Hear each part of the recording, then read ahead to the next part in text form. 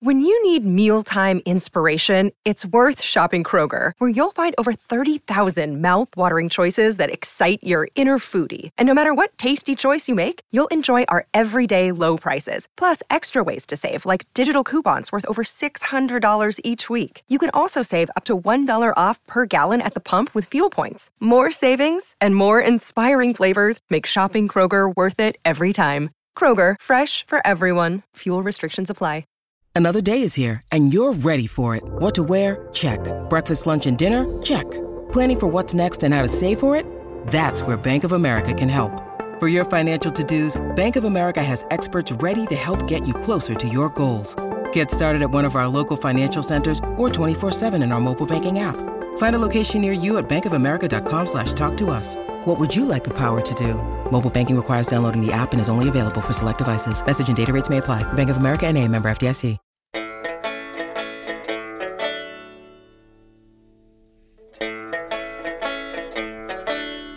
This is iFanboy Mediasplode number 42, the year-end mailbag. Why are there so many songs about rainbows? And what's on the other side? Rainbows are visions, but only illusions. And rainbows have nothing to hide. Hello, welcome to iFanboy Mediasplode, episode 42, the year-end mailbag. My name is Connor Kilpatrick. I'm here with Josh Flanagan. Hi there. And Ron Richards. Hello. And it's the last Mediasplode of the year. Next month, we'll be doing our all-media year-end roundup, which will take the place of the show. And so we thought we'd end it by opening up the mailbag and diving in like Uncle Scrooge into the money pit. Answering your questions. I do want to note that Connor prepared a little script for us, and at the top of the script, this is described as the Mediasplode. It is. It's not the splode. Instead of an O, there's an I. Mediasplode. Yeah. Mediasplode sounds like a weed brand. We're rebranding a lot of things next year. Mediasplode. I want to make I'm going to make a logo that says Mediasplode and like script, like baseball, like a baseball font, Connor, like Mediasplode. This is the show unlocked by the patrons at patreon.com/ifanboy. Thank you for being a patron. If you are one, if you're not one, consider being one. We appreciate everyone who helps support our various shows. Thank you very much. We have a lot of emails, so we're going to dive right in. But first, we're going to open the show, as we always do, with our regular segment, what we've been enjoying since the last time we talked. And just real quick, there may or may not be spoilers in this entire show, but we'll find out as we go. So you're on your own. Let's do this. Ron, you're up first. Oh, I thought Josh was going first. He's going last since he didn't contribute to the script. Got it. Okay. All right. It's punishment. So on my side, a couple of quick things. We've definitely, I know the at the time of recording, the actor strike is still happening. Oh yeah. Although it should getting be dire. Getting dire. But we definitely have reached the point of we've got nothing to watch. That's what I mean by dire. It's like, exactly. It's ooh. So this past weekend, my wife and I finally, Connor, followed up on your recommendation, and we watched on Apple TV Plus the movie Flora and Son, which was delightful. It was just wonderful. Directed by John Carney, the guy who did Sing Street and Once, most popularly, and what was the other one with Keira Knightley? Begin Again. Yeah, I watched that recently. This was just like steeped in, music as a through line. Closer to Once, I think, than the other films. Yeah, but not nearly as good as Once. But still, no, Once is a masterpiece, and that's fine. But this is more. Yeah.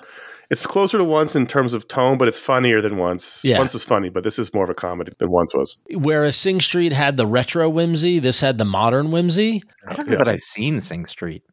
Oh, you should check out Sing Street. Yeah. You can watch it, but it's not. It's his least good film. Right. Yeah, it was fine. It was like the trailer was better than the movie. Yeah, that sounds about right. But yeah, no, this was like I posted on Instagram about it. I thought it was delightful, a good mix of music as a through line, but really a story of family and like modern family and overcoming challenges and all that stuff. And so good use of Joseph Gordon-Levitt. Let's hear it for the Nepo babies. The lead is Bono's daughter. She's terrific. Oh, I didn't realize that's Bono's daughter. I didn't realize she's that. Terrific. Oh, wow. I had no idea.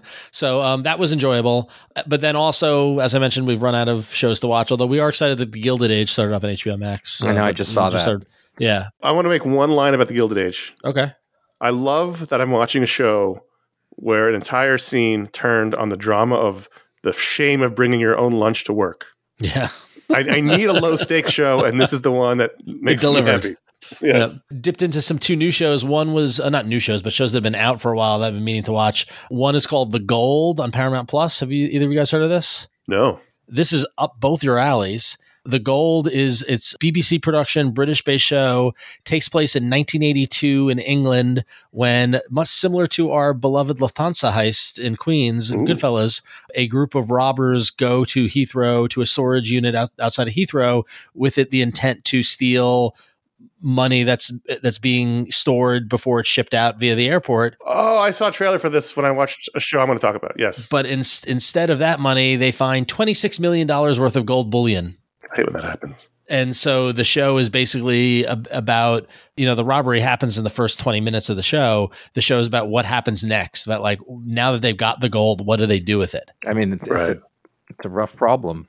Yeah. And it looks as if it's a commentary on British society and the haves and have-nots and like earned wealth versus new wealth and all that and that sort of thing. I think that's most British shows. Exactly. Sitcoms. Did you say it was a true story? It is a true story. It's I think at the time it was the largest robbery of all time. In terms of value. The only notable actor, at least from what I saw, you guys might recognize other British actors, but Dominic Cooper, who unfortunately played Jesse Custer in the ill-fated Preacher adaptation. Howard Stark, yeah. He plays a lawyer who is getting involved in shifting the gold and doing all that Hugh sort of stuff. Bonneville from Downton Abbey. Yeah, I don't know who that is, but it's on Paramount Plus. I'd recommend it to both of you. It's Jack Lowden, Josh from, Horses. Oh, is that the blonde man? Yeah. Yeah, okay. He's the guy where when we watch Slow Horses, it's constantly a question of who does he look like? Like he almost looks like Simon Pegg and then he doesn't. Oh, Slow Horses, the Apple TV Plus. Yes. Gotta say, by the way, Ron, earlier, the way that you reacted to the drama of a man bringing his lunch to work tells me that I really think you'd get something out of Downton Abbey. Possibly. I don't know. I enjoy the Guild. I do enjoy the Gilded Age. I gotta say, it's it's the same show. It's just British. It's just got, different location. Yeah. Exactly. It's got ostensibly, it's not immediately obvious that it's funny. Yeah. Okay. So that was The Gold. It's on Paramount Plus. I mean, it was a half an hour into this. I was like, oh, this is up Connor and Josh's alley. I'll definitely check this out. Definitely check it out. And then because my wife read the book, we started watching Lessons in Chemistry on Apple TV Plus, which is the TV show adaptation of a novel that was very popular a couple of years ago. It takes place in the 40s and 50s about a chemist in the LA area, played by Brie Larson as the as the lead. Lindsay's watching that. Very slowly paced. Lindsay really likes it. I feel like it probably should have been a movie. The guy in that is also somebody's kid. Oh, really? Yeah. Oh, Hollywood. It's family business. Yeah. Lewis Pullman. Was he Bill Pullman's kid? Bill Pullman's kid, probably. Yeah. Lewis Pullman. Yeah, this guy. He's very good, actually. He's good in it. Hey, many of them are. Jack Quaid.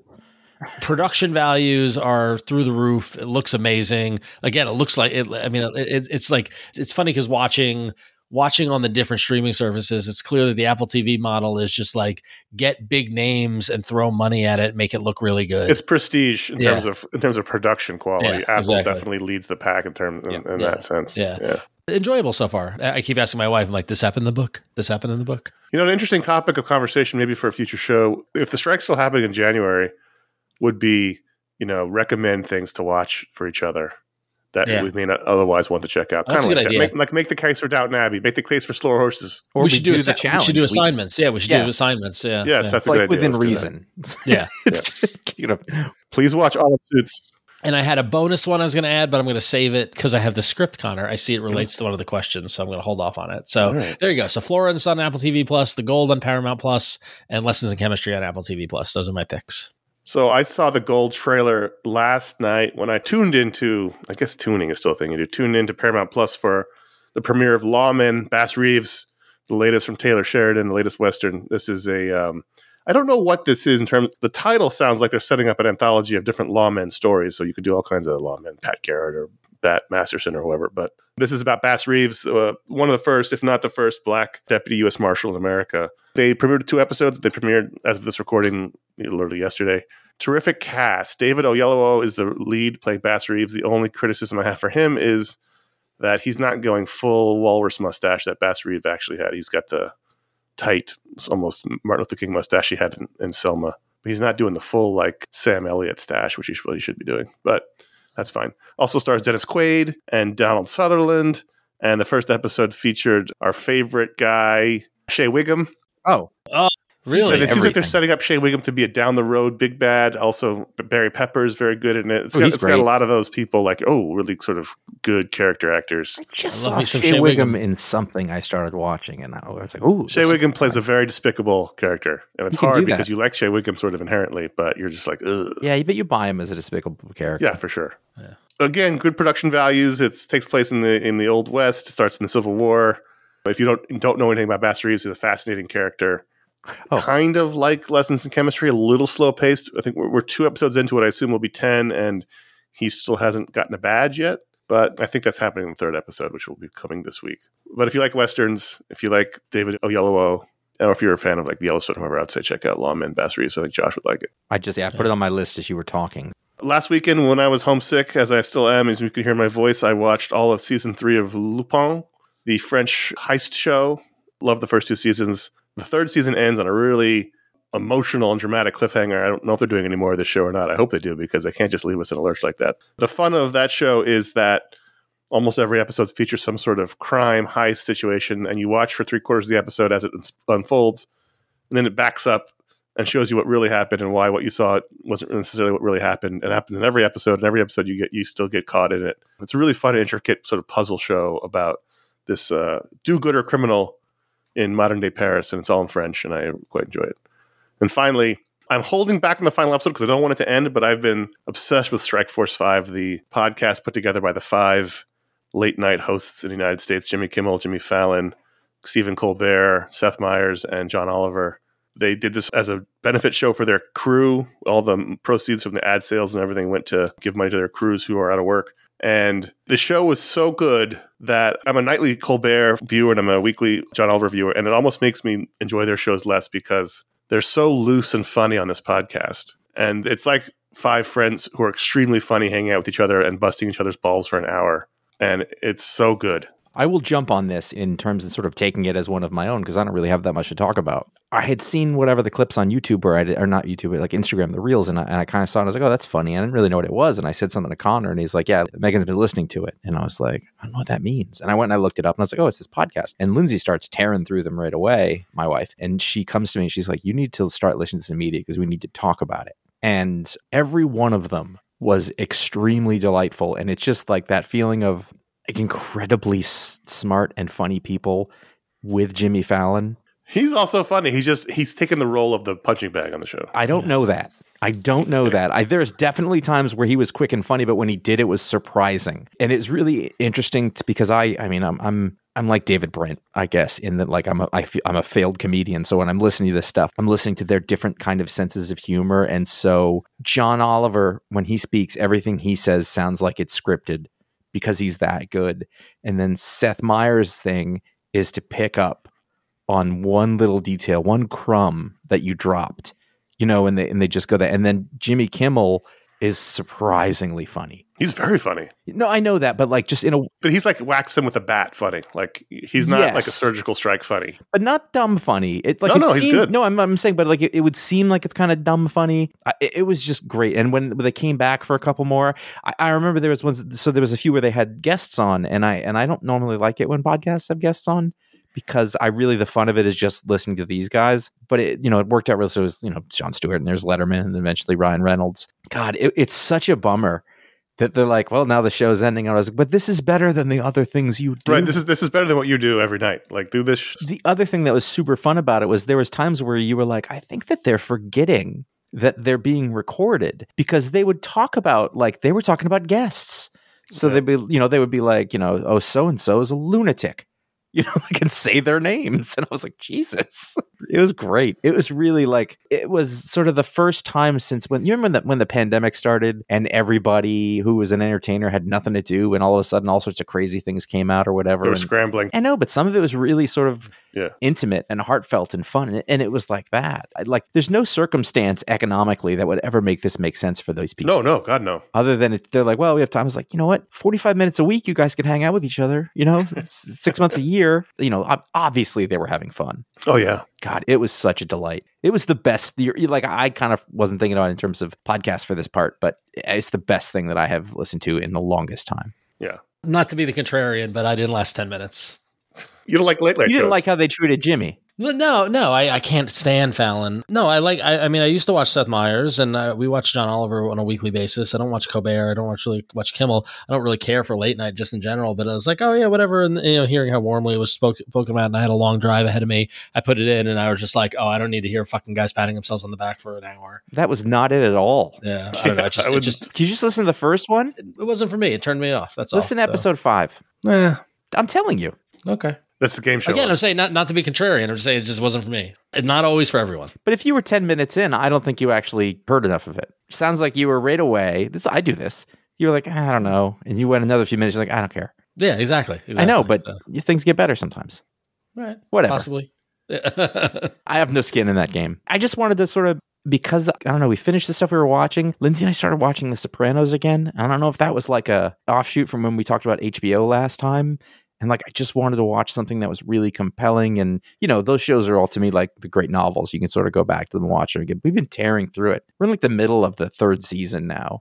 And it lives up to all of the things that it's supposed to. It's been, I don't know, 5 or 6 years since I watched it or anything like that. But this time I think, you focus, when I watch a new show, like a great show through a second time, I sort of find a different thing to focus on. And so the 2 things I keep looking at is as I'm trying to figure out what David Chase is trying to say from moment to moment, if anything, which is kind of fun. I was like, oh, because sometimes every once in a while, one of the dumbass gangsters will just say something. I was like, he's way too smart to think that. But, or it's way too smart for what he's thinking. And then the other part is just watching Gandolfini at this point and just be like, well, what is it that everybody thought was so great about it? And sort of focusing on him and watching him do all the different things. And it really is, he's kind of amazing in that way. I did this one of those times I went back and I've done that a couple of times, watched through Seinfeld. And at a certain point, I started watching Julia Louis-Dreyfus through that. And I was like, she's the best thing on this show.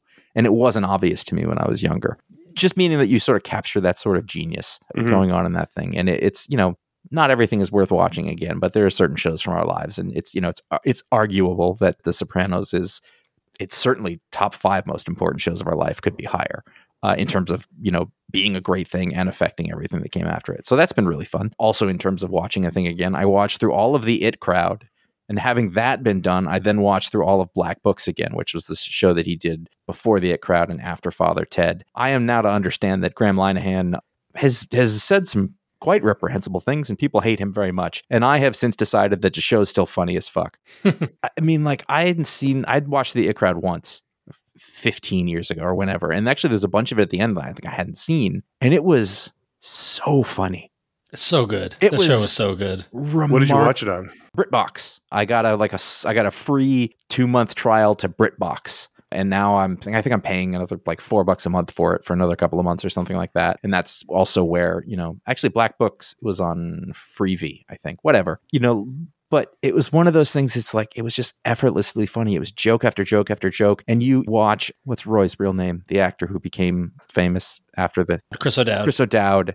I mean, that guy, he really plays dumb incredibly well. And then at the other side, you have Richard Ayoade. It's one of the funniest shows I've ever seen in my entire life.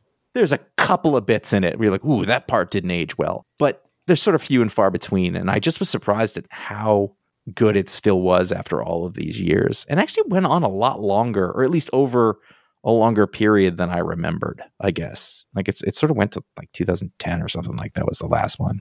That was great. I'm not going to talk about Black Books, but if you haven't seen it, that show's incredible too. It's just 3 short seasons about a very crabby man who runs a bookstore. It's extremely wacky. There's not a lot of reality to it. It's sort of like the It Crowd, but almost even more so. I love that show. It's great. That's all. That's what I've been watching. All right. So that's what we've been enjoying. Let's move on to the mailbag. We asked people to write in. We asked for some holiday questions. We got some of those at the end of this bag, at the bottom of the bag. We pulled out some of the best ones we wanted to answer. If we didn't get to everybody's question, we sent them in. And we apologize if we didn't get to yours. We just couldn't do them all. And some of them we couldn't even answer, so we had to skip those. But let's start off with Owen M. from Bray, County Wicklow, Ireland. Curious as to what your thoughts are on the Beatles Now and Then. The song itself, the technology, the mythos, the history, all of it. It's funny because I'm wondering if Owen is in our internal iFanboy office Slack, because it's been a hotly discussed topic of the last week or two of the last Beatles song to be released now and then. That was actually going to be my bonus above, but I wanted to save it. But before we get to the thing I want to talk about, gentlemen, after the hullabaloo of it, the 12-minute mini doc, and then the release of the song, how are you feeling about it? I've kind of actively avoided it. And it's not that I'm not trying to be cool. Like, I don't even care. Yeah. It's rather that I kind of do care.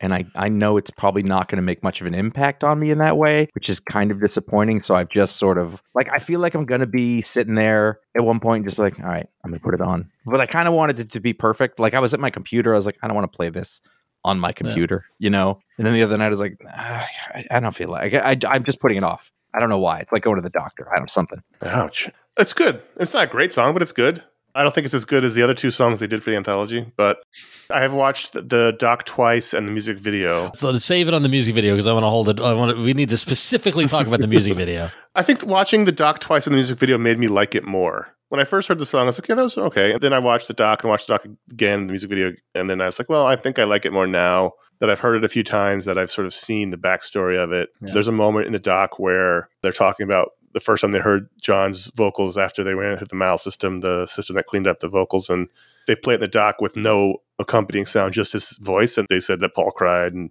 I got emotional hearing that for whatever reason. Yeah, I can see that. Yeah, I got emotional just hearing that part of it, and I kind of wish they would go through and fix his vocals on the other two songs now because they were really rough. And they can. Yeah, they can. Yeah, clearly. And it's okay for you to remaster those. That's fine. Yeah. It's a solid Beatles song. It's not a great Beatles song, but it's a solid Beatles song. So yeah, that's what I'll stop. So I watched the documentary. I've listened to the song, and then I've watched the video, the aforementioned video. And I kind of like, it's funny because I'm kind of falling somewhat in the middle of the, like often where one of us always falls in the middle of the other two. When Anthology came out in 95, I did not like the two songs that came out and was ultimately dismissive of them because I was like, it's not.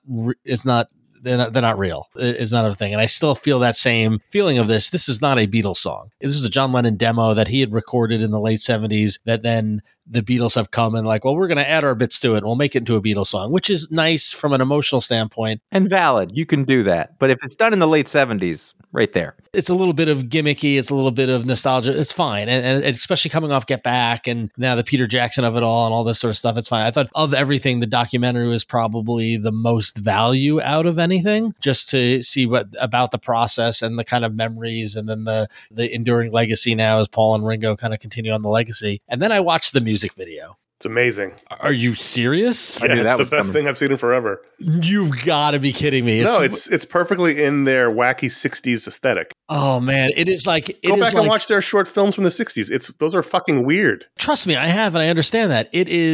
This music video is full of interesting choices that on one hand, it's like 40% cringe, 60% mediocrity. And there's definitely a way that you could approach this music video and play into the nostalgia of it and play into this sort of stuff. And they do that to a point, but then there's not enough budget to sell what they thought they would try to do, and it just comes off looking weird and uncomfortable. I think it was wonderful. I got emotional watching that, Wonderful is not the word I would use to describe that. When you say uncomfortable, though... Have you seen it? What? I just said no. He hasn't heard the song. Oh, okay. I'm sorry. I didn't know. I hadn't heard it. Yeah. You know what I mean? Like uncomfortable. You've got to sit down and watch it. Then you'll see what I mean by like, is it uncomfortable in the sense that like it's watching these old men do something that's sort of dorky or... Nope. No, it's weird. Okay. It's weird. It's like they're on LSD making a music video, and it's great. No, I would give it more credit if it was like that. If it went far enough to be like that, but it doesn't. It's trying to tap into that wackiness or whatever, but with I don't know if it's a budget issue or a time issue or an age issue, but there's a piece that's missing that makes it not just really awkward and disturbing and not in a good way. And trust me, you guys know me. I want awkward and disturbing in a good way. This was not awkward and disturbing in a good way by any shape or form. Josh, you got to watch it and then come back to us because there's just some very odd decisions made. Right. It's terrific. Let's move on to the next email, Josh, and do number 2. Number 2 is Scott H. of Portland, Oregon. As someone who's a fan of the Criterion Collection, I've started wondering what would the iFanboy film collection look like. I can think of a few films, Goodfellas, Star Wars, Jaws, that the three of you seem to treasure. Are there other consensus films that the three of you would collect and preserve as a sort of iFanboy film canon? In my mind, these would be films that, like the GDATs, you would all need to unanimously agree should be added to the collection. This is fantastic. Great. Yeah, it's very cool. We could do this. We could fill the rest of the show right here. So I'd like to see how we're going to avoid doing that. well, I think it's safe to say that there's a certain, this is also a great idea, but there's a certain just like no-brainer gimmies that are actually honestly kind of boring because it would be like Star Wars, Jaws, Goodfellas. Like, sure, but he said that, so we're totally. Is it National Lampoon's Vacation, or is it just one scene from it? No, I love Vacation as a whole. I love Vacation. What's funny is that when I'm thinking here, I'm trying to think of examples. Rain of Fire. Although, but everything I think of, I feel like is with one of you, but not necessarily both of you. That's not true. I mean, not just that one. I just mean like the examples I'm thinking. Like, so I could say JFK. I know Connor and I, that's on our list, but not. I love JFK. Okay, I love JFK. Yeah, Back and to the Left. In that same vein, like I think I just started thinking of mine because as soon as I JFK, I was like 13 Days, but that's a me thing. I mean, maybe Connor. The thing is, one of the films we've all talked about a lot or seen together that we really loved. I mean, I think you could make the case for The Departed. The Departed, it was exactly what I was about to say. Gangs of New York, then? Any Tarantino film that we've seen. Yeah, I mean, Once Upon a Time in Hollywood, for sure. Once Upon a Time in Hollywood, for Pulp sure. Fiction. I mean, Connor, Crossroads has got to be in there, right? Crossroads is great. I mean, I'm not voting for that. It's just made it just outside of canon. Is Wet Hot American Summer count? Oh, hell yeah. For Connor? I like it. I don't think I love it. It's just a Ron and me. That's what I'm talking about. Yeah. Interesting. The Lord of the Rings trilogy. Yeah, I was thinking the same thing. I was thinking the Lord of the Rings trilogy has to be there. Yeah. How about, I know we went and all saw this together. Borat? The 2008 Star Trek. Oh, yeah, I put that in there. Yeah, it was a good time for all of us. Yeah, it was fun. Fun time at the movies. What about Borat? Borat was a good time at the movies. It was, but none of us have talked about it since. No, I've never watched. I know because you can't recreate that moment. Right, I know. So that's like not a movie we necessarily revisit. We had an experience with it. We also saw 300 together as well, and a baby was crying. The baby should have been We all crying. saw Spider-Man 3 together, and we've never mentioned it since. And that's not even a joke. Like, we all saw it and walked out just stunned and have not mentioned it since. I don't think it would be a giant canon or collection, but I think it would be a solid canon. It would also be weird and distinctly ours. And we could maybe think about doing this question as a whole episode later and sort of try to figure it out for sure. I would have to come with a list. What I would would do for that was homework. I would go look at my movie collection. Because Josh, you're factoring in there a shared experience aspect of which I don't think is a requirement. No. That was one thing that I brought. It was just those examples. But I think the other one, if it's something, I mean, because basically, if we all went to see something, then there's something there. But the other thing would be like things we talk about a lot, and like I start to think about movies that I love. I'm like, oh, is this? And I go, nah, it's not for one. Not one of them isn't his thing. So we'd have to work at it. I think we're pretty targeted about movies we talk about all the time. It's not a huge list. Yeah, it's true. Ron, to number 3. John Joseph J. from Brooklyn writes in and says, been thinking about this question since I first saw Josh tempt fate and get back on a skateboard recently. What, if any, skateboard videos is Josh watching, and are there younger professionals you follow? John Dickerson and Grant Taylor are two skaters I can never get enough of. Also, what is your larger motivation to start skating again? I've gotten a setup again recently and find myself daydreaming and setting quixotic goals of doing things on a skateboard I couldn't do when I was 20 and now have no likelihood of accomplishing. Do you find yourself doing something similar? And when taking back up a hobby or activity, do you find yourself trying to engineer a reasoning for why you spend time pursuing it? Josh, what hurts right now? This is very personal. I strained my psoas muscle and I can't. Here's my I don't think I told this on the show. By the way, why do I do it? I was going with my 9-year-old and he wanted to do it. When I was doing it, it was fun. I also like buying equipment. So I was like, oh, I get to make a skateboard again. And I did that. And I go with him and it's really fun. How long after building the skateboard did you hurt yourself? Quite a while. So what happened was I've actually been fine. I got pads and helmet. Like I don't fuck around. Like I can't fall and hurt myself.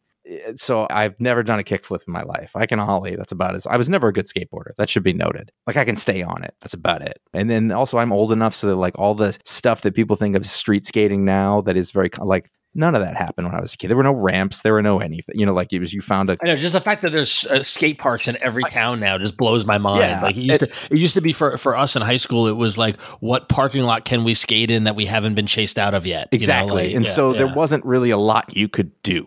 You know, and nobody really did kick flips. Like all the stuff that people do, that's Rodney Mullen shit. And we didn't do that. Yeah. So every once in a while I'll go, there's YouTube now that teaches you how to do everything. I was like, yeah, how do I do a kickflip? Because I've been trying it for 30 years the wrong way. And like the weather was really crappy. And so I didn't have a chance to try it after I'd watched it. And then I came out from my office into the parking lot. I knew I had a skateboard in the back of my truck. So I opened it up and I was like, all right, I'm just going to try it one time. And I kicked down with my left foot because that's how you'd ollie. And immediately I felt a pain. in a muscle that I did not know the name of. Like it was 1 second. And this is I've been skating for months and I haven't really had a problem. And it doesn't hurt when I do anything except try to skateboard. So I can't do an ollie or anything. At the same time, my 9-year-old hurt his foot. So we've both been taking a break. I don't really follow any skateboarding videos or anything like that or people. I went back and I watched the Bones Brigade video again. And when Rodney Mullen talks, I cry. And then, like my favorite skater was Lance Bowden. So he talks. But I watched old stuff and I've been watching other stuff, but like, I don't know who anybody is. So I'm not there. I'm not following it. You got to promise us that when you fall and crush your nuts on a rail, that someone will film it. Well, here's the thing: is he mentioned a goal. So I had one goal was I wanted to learn to drop in on like a quarter pipe type of ramp, which I've never done before. Because again, there were no fucking ramps, and I did it. I finally I worked my way up to it, and I did it. And so I did like a 4-foot one, and I was like, that's cool. And I'm terrified to go any higher. There's a thing that is stopping me for I'm kind of stuck at this little progression point I got at. It's your sense of mortality and your knowledge of what'll happen if you fall, which as a kid you don't have, or even as a young adult you don't have. Yeah, no. So so that's it. It's fun, but I figure survival mechanism. It's good, but it's been really fun. Like I need stuff that keeps me moving around and sort of doing things, and so that part's really good for me. And I have the excuse of being 46. Like, what do you want me to do? I'm overweight and 46. Fuck off.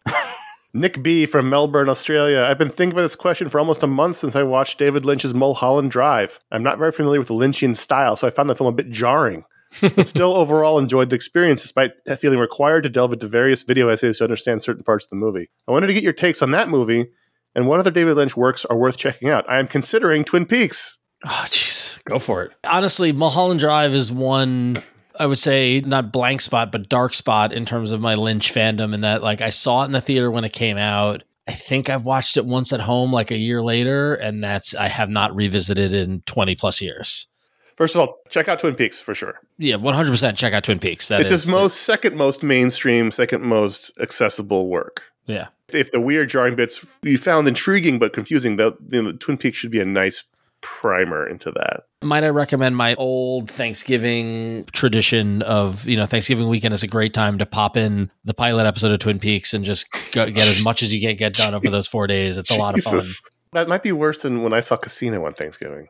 I will say this. I think that Twin Peaks: The Return split the Twin Peaks fandom into two groups. One of which suddenly realized they weren't actually big David Lynch fans. Yeah.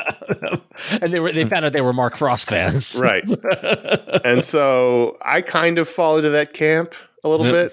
I like David Lynch. I think he's a great artist. To give the context, Twin Peaks was co-written and created by Mark Frost and David Lynch. Mark Frost had a long history in television, and that's why I think David Lynch is a film auteur. And what's great about Twin Peaks was the merging of their two perspectives. And when David Lynch got fed up and kind of stepped away during season 2, and Frost got more to the forefront, you lost that edge that Twin Peaks had. The magic was the two of them together. The magic was two of them together executing at that level. The first season has it unequivocally. The second season, not as much. And The Return is just something else. The Return is mostly Lynch unleashed, and it's I didn't really like it. This is like Roger Avery, the forgotten contributor to Pulp Fiction. Yeah, everyone remembers Quentin Tarantino, but he's like, and then the Rules of Attraction came out, and everyone's like, oh. So it's tough. I don't think I've ever. I did see Mulholland Drive. I've never seen the Robert Blake one. Yeah, I have seen that one. They don't stick with me. I don't love it, but I think you should definitely check out Twin Peaks. That's his magnum opus. Absolutely. Yeah, and minimum the pilot. Try to get through season 1. It's short. Yeah, it's short, and also I think the first quarter of season 2. Yeah, it's still very much in the vein of season 1. Yeah, Josh. I don't like David Lynch. I don't know any of it. Next email. Next question. Yeah, we didn't think you would. We know you don't like it. Everyone knows. The whole town knows. Number 5. 5. Ryan S. of Philadelphia, Pennsylvania. If you guys were ever to do another Movies by Minutes podcast, ignoring that others aside from Star Wars Minute and Goodfellas Minute exist, what movie would the three of you pick? I haven't really done this question. I've been thinking about this question since the end of Goodfellas Minute. And then number 2, what are your top 3 Scorsese movies? Well, so real quickly, I just pulled up moviesbyminutes.com, and there are currently 239 podcasts listed by those. Did anyone do Reign of Fire? No, no one's done Reign of Fire. There you go. So anyone who's come along recently, we did Goodfellas Minute in 2012. 16? 11? 12? No, not 12. That's too early. 16 sounds better. Closer. 16? Sure. Yeah, 16. So we did Goodfellas Minute around there. When we finished that show, we briefly discussed doing Jaws Minute. Someone started doing Jaws Minute, so we threw that out. I don't think they ever finished doing Jaws Minute, but it didn't matter. I think we also settled on the idea that there was no movie that hit the Venn diagram for us like Goodfellas, and we couldn't find another one that would. Yeah. Like all of our interests, historical stuff to talk about, New York stuff to talk about. Like it had all kinds of different veins to mine, and we couldn't really find another one like that. We did talk about it. We just couldn't Once find Upon a Time in Hollywood was shorter, I think we could do that. The thing for me that is the magic of what Star Wars Minute did and what the magic of what we did with Goodfellas Minute was the analysis and enjoyment of the film, of the subject, commingled with the historical. Yeah. Right. In the history of actually making the movie as well. Right. Exactly. Yeah. That's a big part of Star Wars. And Goodfellas, we got a little extra because we had the historical, what it was based on, along with the making of. Where Star Wars is mainly on the historical of the making, which I find interesting. Yeah. Right. And like going through this list of 239 others, it's great. I mean, like I love Top Secret, and I love that someone's doing Top Secret Minute. That's not a movie I want to analyze minute by minute. So like for me, it's got to be the Venn diagram of like worthy enough stuff to talk about in each minute episode of what's on film, but then also what's the story underneath the film, you know? Yeah. And the story underneath the reality of the film. You know, like, so Goodfellas, you have the making of it and those actors, which is interesting. Then you have the actors in it who were not actors and all the weird shit that had to do with them. Then you had the real people that they're based on. Then you had what was going on in New York. There's a lot of stuff about the Robert Moses Expressways. And then finally we had the music. Like there was a lot of things just outside of them. There were so many lanes to go down that we never run out of things to talk about. Sometimes literally. Yep. I think we answered this Scorsese question before really fast. Goodfellas, The Departed, Hugo. Go Josh. Goodfellas, Departed, Gangs of New York. I go Goodfellas, Gangs of New York, The Aviator. Oh, I really like The Wave Aviator. of the Future. Good movie. I also like Cape Fear. Ooh. I really love Casino. Yeah. And I didn't until I watched it later. And then I was like, oh, this movie's uncomfortable. Like in the way that it's supposed to be. I need to rewatch After Hours. Yes. Ron, do 6. Marcus V writes in and says, I have watched what feels like 6 hours. There you go, Josh. Of Once Upon a Time in America. Not of Hollywood, but 6 hours of Once Upon a Time in America on Disney Plus, and just got to the intermission. I've actually had an intermission every week or so with this movie, and apparently I'm only 2.5 hours in. Look, I love Sergio Leone. The Good, the Bad, and the Ugly is my favorite movie of all time, but should I commit another 5 weeks to Once Upon a Time in America? I've been thinking about this for 2 months and 5 days since I started Once Upon a Time in America. I feel like I wrote this. I think so, but that's just up to me. I mean, I didn't make it. It is a lot to do, but I feel like it's worth watching. It is, but if also there's a certain benefit in cutting bait. If you're not enjoying it, then yeah, agree. There's other things to do. With I mean, time. let's say you guys, I think I might have finished it, but it didn't stick with me, and it was a real slog. You know, like if 2.5 hours in, you don't care, you ain't gonna. Yeah, agreed. But there's also like a sunk time cost. Like he's already 2.5 hours in. Yeah, but I mean, it's a 4-hour movie, right? I don't know. I feel like if you're not enjoying it, doesn't matter. Just cut bait. There's other things to do with your time. Yep. Now, this movie's come up 3 times already in the show. Aaron M. from Houston, Texas. Can the iFanboy movie crew explain to me why the Tarantino movie Once Upon a Time in Hollywood is such a beloved film by you guys? I feel like I just don't get it. It has great characters and actors, but I just don't get the plot. I really like all his other films, but this one doesn't work for me. I've been thinking about this since I left the theater on release night. It's a good question. For me, I think it's a good question. I think it's a great question. I think for me, the answer is that I love Tarantino. I love Brad Pitt. I like DiCaprio. I love Hollywood. And it compellingly mixed all of those together in an engaging moment that at our age, I think resonated more so than maybe I don't know how old Aaron is or whatnot, but like the feelings of the film, I can't relate or I could feel. Don't discount your love of 60s cult murders as well. True, yeah, exactly. I do love 60s cult murders. I think I can take that a little more. So, you know, the story is sort of the death of an era. Yeah. The story is there is a guy who is an actor who's had a mid-level career. It's the story of a mid-level band struggling to come to terms with their own limitations in the harsh face of stardom. Oh, I memorized that so I could pull it out at some point. Anyway, you know, so it's a guy who did pretty well. And he kind of thinks the world of himself, but his time is ending and you're watching him go through that. And he's got a best friend who's the best friend you could ever want, the best dude, but he kind of also works for him. So that's awkward. And then at the same time, you have all of these other things blowing up around him, which he wants to be part of, but he doesn't understand and he's not part of. if you're a 46-year-old man who grew up before the internet and you're watching the world change all around you, there's a lot to relate to there. At the same time, it's the voice of an entirely unique creator, and you learn to like that voice. So you like how they do things. Yeah. But there's things in there that tickle all the notes of the stuff that we came up enjoying. When we learned how to like movies, when we learned how to like scripts and stories, that touches on all those things. You're watching. And at the same time, also, it's really interesting is that the actors portraying those characters that I just said are also going through that. Yep. At some point, Brad Pitt is going to be irrelevant. And he might even be to some people. And so there's layers upon layers going on there. And it's really interesting. And then at the same time, it's stylistic. It's interesting. The way that they do cutting visually and music beautiful. And visuals are all things that we love, just based on all the other work.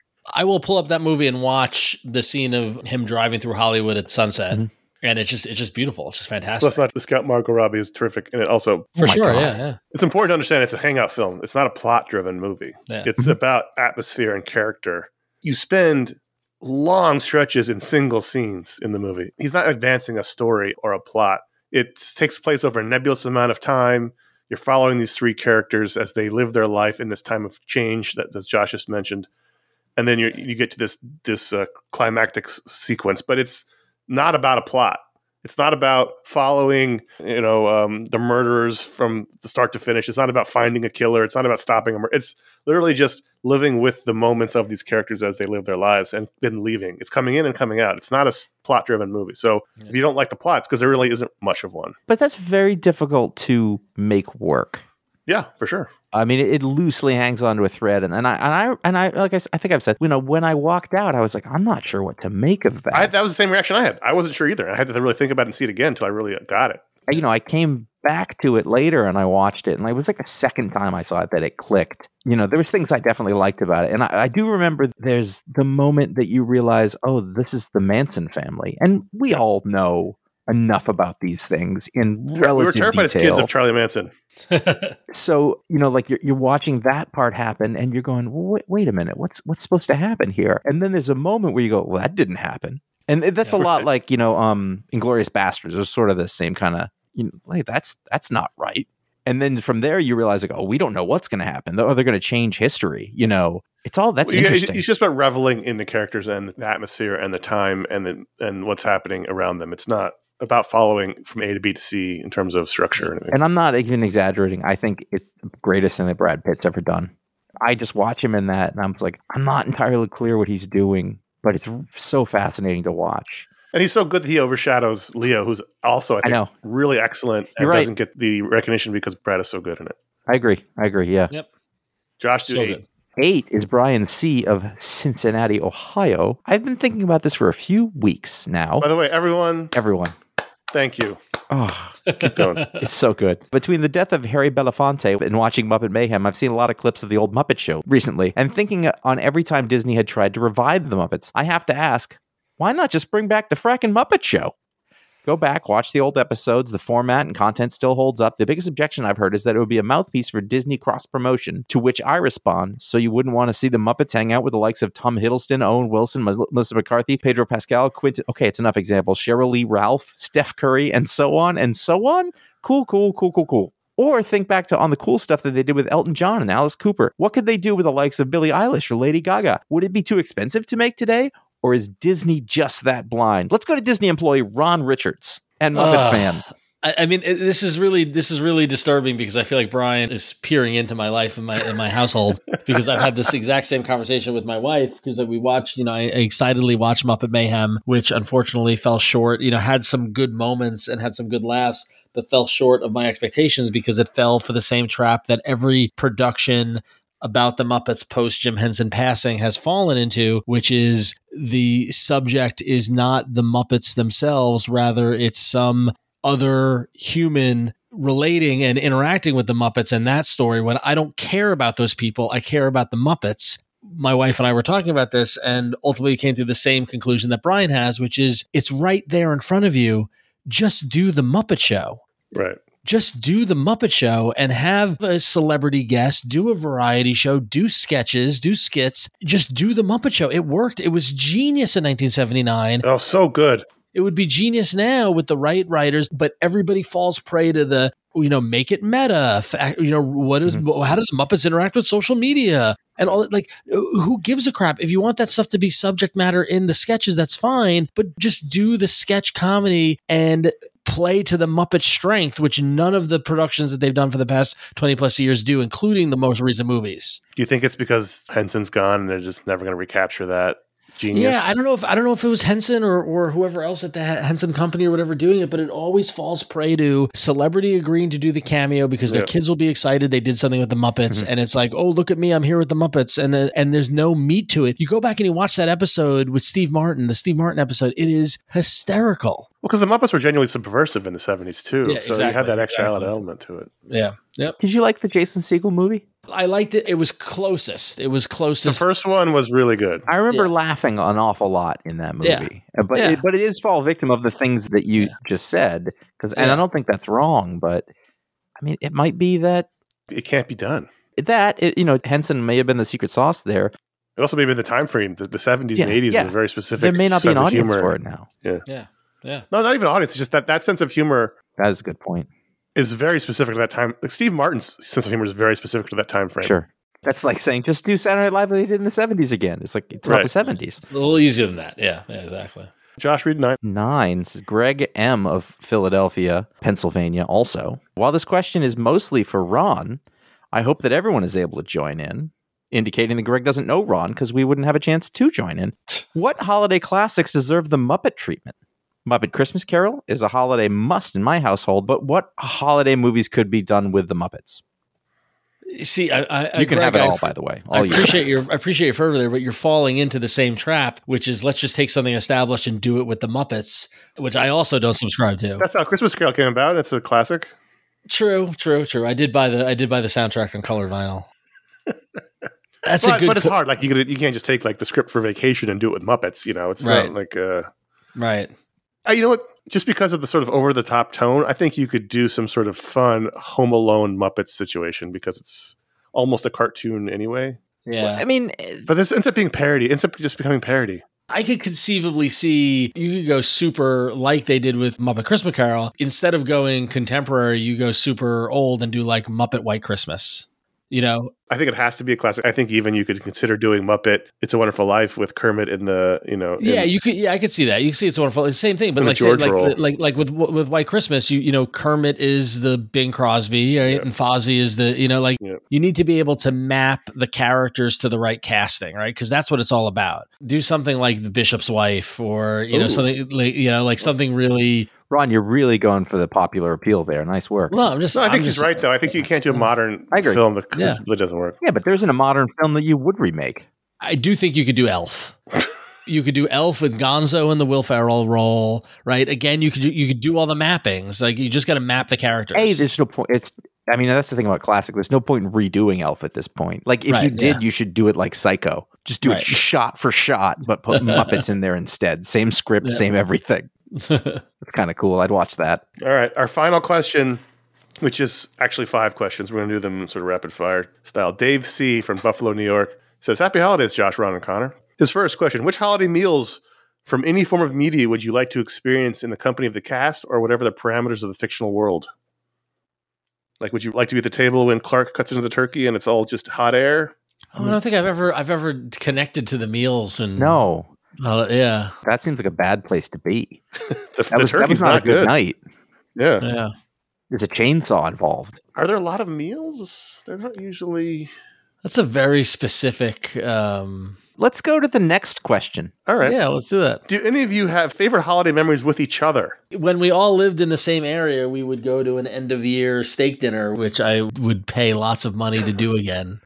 Because that was always something I looked forward to. That was one of my favorite parts of the holiday season was our end of the year steak dinner. Agreed. I still think about some of those meals. Like I still, like in my quiet moments, would be like, "Oh, I remember the steak at Sparks." Yeah, good time. What was the place we went to where we were like upstairs and it was an old? That was Sparks. That was Sparks. No, was it Keen's? No. Yes, Keen's. Yep, Keen's. We were up in like the top room. Yeah. Yep. And then that first time we went to the one in Brooklyn, Peter Luger. There, Peter Luger. The bacon. Yeah, that was, and I can see and hear the waiter. Yep.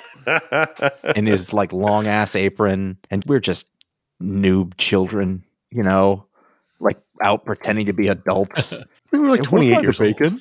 Oh my God, this is It was so good. Oh God, it was so good. Those were great dinners. That was our end of the year fanboy tradition where we got through the year. We did it for, was it like 4 or 5 times? Yeah. It was really good. So good. Question 3. Since 2020 or so, have you instituted any new holiday traditions other than trying to not die? I just not. I mean, together or individually. Individually, I guess. Individually, You've got kids I mentioned it above in the Muppets, but somehow White Christmas has become a tradition. Me and my wife to watch at some point, like through the December, like that. That's worked its way in the rotation where it previously wasn't. At least personally for me, not a big like revelatory moment there, but still. Yeah, I don't think so. I mean, it's pretty recent. We've only had 2 holidays since then. Yeah. Oh, I don't know if it's 2020. It may be 2019 or 2018, but I'll just take it anyway. I've got a fairly big family in terms of like all the kids plus spouses plus their kids. And so we used to get everyone a present. Everyone got a present. So you ended up buying like 25 presents in holiday time. Jeez. We decided one year just to do a Secret Santa. So you buy 2 presents. You get 2 people. You buy 2 presents. That's all you have to worry about. It's much more economical. Other than the kids get presents.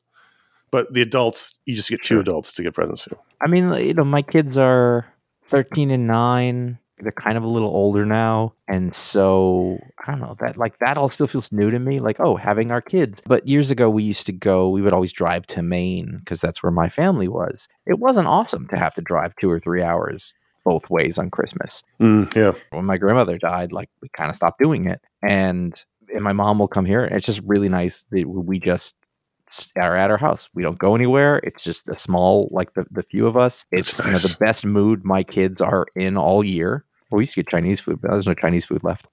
Like it's a good. My mom comes. Like I like that part. I really like it because it's very small and intimate. I don't have a big extended family. My wife's family's Jewish, so I don't have to worry about any of that. It's good. I love my family on both sides, but one of the best Christmases was 2020 when we didn't go anywhere.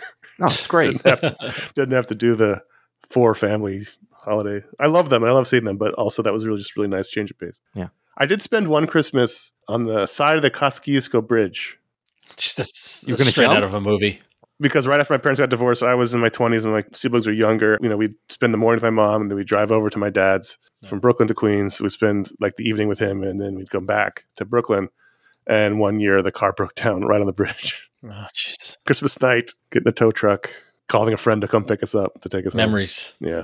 Question 4. Have you added any new holiday media to your rotation in the last few years? The aforementioned White Christmas. I will say my kids have, beginning in Halloween, going right through Christmas, have made Nightmare Before Christmas a constant in our household, which is a classic also, but wasn't that we really, Do you like it? Oh, I love it. Yeah, I think it's great, but not at the repetition that I've experienced the past couple of years. But it was cool. I took my kids to see it in the theater a couple of weeks ago, and that was a blast. But as your kids have gotten older, Ron, do you see them sort of finding favorites that they want to return to, or is it just like not yet? They're getting there. We finally for the first year ever, we got them to sit down and watch all of It's the Great Pumpkin, Charlie Brown, without with being able to stay dialed into it the whole time. So that I think as they get older, they're going to turn 5 in December, so they're finally getting into the mindset of being able to sit and focus on something. How do they feel about Scrooged? Unknown. Okay. No. Josh, anything? Any new holiday media traditions in your house? Dave C. has put in more thought to these questions than I have on pretty much any holiday ever. I don't know. Lindsay and I tend to watch Goodfellas Christmas Eve or day. And we usually nothing new though. Like we'll watch Christmas Vacation. Yep. Yeah. I have my set films. I have my stack of Blu-rays that I watch every year. Connor's got no room to put new things in. He's got a 2-week system. We've talked about this before in previous shows in previous years. They don't make those movies anymore. They all do Hallmark style films. There's no like big budget, big star Christmas movies anymore. The last one was that last Christmas movie that was not very good. So there isn't really one to add to the rotation. What I do try to do every year is buy a new album. I try to find a new Christmas album to buy every year. So that's the only thing I try to add to the rotation. Right. I've got a box of Christmas albums that come out after Thanksgiving that I play until New Year's. Finally, what is the best, most formative, or favorite experience you've had with a holiday tradition, or piece of media celebrating a holiday tradition, or set in a tradition outside of your own? There's a lot there. The best, most formative, or favorite experience you've had with a holiday tradition? The earliest one was that Christmas Eve on Sesame Street was every Christmas Eve. Me and my sister would watch that. tapping a little bit into Muppets, but more into Sesame Street and nostalgia and that sort of thing. And then I've talked about it on the show before in years or whatever, but it's the emergence and adoption of It's a Wonderful Life, and at least for me, what it was I, at the point when I discovered it in the mid 90s, it was in the public domain rotation. It was on any channel at any given time throughout the holiday season because it was free, right? So local TV ran it, PBS ran it, all that, NBC would colorize it and run it and that sort of thing. And it was kind of, it was a punchline and not really knowing exactly what it was or any plot details or anything, just being a snot-nosed teenager. In December one night, I was going out and I was, going to walk out of the house and my dad's in the living room goes, "Hey, what are you doing?" I'm like, I'm about to go out. He's like, "No, you're not." And I'm like, "What?" He's like, "Come in here." And I was like, "What?" He's like, the local PBS station is playing it uninterrupted in black and white, original version. It's a Wonderful Life. Sit down. You're going to watch it. And I was like, all right, I guess I'm not going out. So I just sat down on the couch and watched it and was just enthralled and engrossed and crying by the end of it. And thus began a holiday tradition of every year, Christmas Eve, watching It's a Wonderful Life. I'm trying to think. I can't think of like a formative media-related holiday tradition that I can't think of one, not like what Raj just said. And I imagine Josh doesn't have any. Yeah, I don't have an answer for this. I'm sorry. I mean, it's funny because a lot of these questions are dwelling in the cross section of holidays and tradition with media, right? Mm-hmm. And if you're not a big holidays person, which Josh, you're not a big holidays person. You never have. No, been, really. I am. I really love the day and the thing, but I don't associate a lot of. But the season. No, not really. You don't celebrate the season.